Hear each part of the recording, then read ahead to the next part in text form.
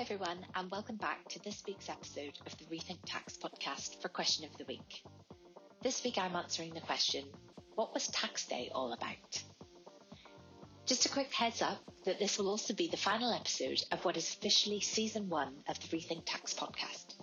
So I want to take stock of what we've learned and what more there may be to come. So what was tax day all about? Well, tax day was announced ahead of the budget as a day on which longer-term tax policy would be set out by the government. The rationale was that with so much going on with COVID, that it made better sense to have a separate day when certain tax announcements, which might otherwise get lost in the noise, would get the attention they deserved. So far, so good. For those of you following the podcast, you will know that the holy grail of tax policy is, number 1, clarity, and number 2, public engagement. So if tax day meant the government was set out its long-term vision and how it proposed to get us all bought in, then I was all for it. What we got in reality was unfortunately more than a damp squib. In fact, I go so far as to say it was a wasted opportunity. There was no long-term strategy laid out, no trailer for a roadmap or public engagement on how tax plays its part in a post-COVID world, no setting out of the whys and what fors. Instead, we got a dump of public consultation documents on niche issues like whether self-employed people should pay tax in instalments throughout the tax year, and a review of the role of the Office of Tax Simplification. Now, undoubtedly, all of these consultations have a part to play in making up the body of tax policy and ultimately legislation that governs tax in the UK.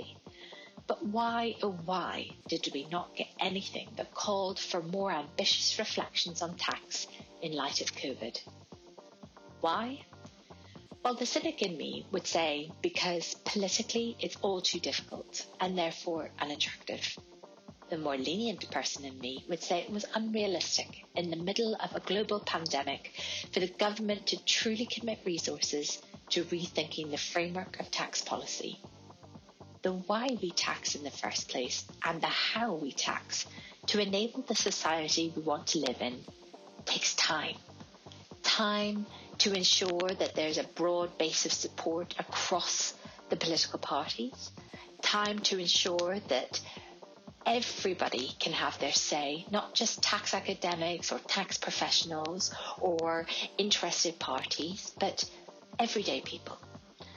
And so it was probably unrealistic to expect that would be laid out in sufficient clarity in this, the first of what may become more regular tax day events. But because I'm an optimist at heart, I won't let tax day's non-event to get me too down. Instead, I'll be looking forward to other opportunities for everyone to connect and input on how the government moves out of the pandemic in a way that ensures we all have a bright future, but especially young people. I'm also going to be continuing my search and highlighting people in think tanks, in politics, in charities and in businesses who are each playing their part to influence change and cause a rethink on tax, be that producing a new idea, changing the narrative, or standing up to ensure that more people know about how tax affects them. So with that, I'm going to say thank you for listening to this question of the week. I want to send a special shout out to all of my listeners and to my guests this season. If you've enjoyed listening to the Rethink Tax podcast, please take a moment to leave me a review on whatever platform you listen on, and I'll be back with the second season later this year. In the meantime, and as always, spread the word. Why? Because we need a rethink.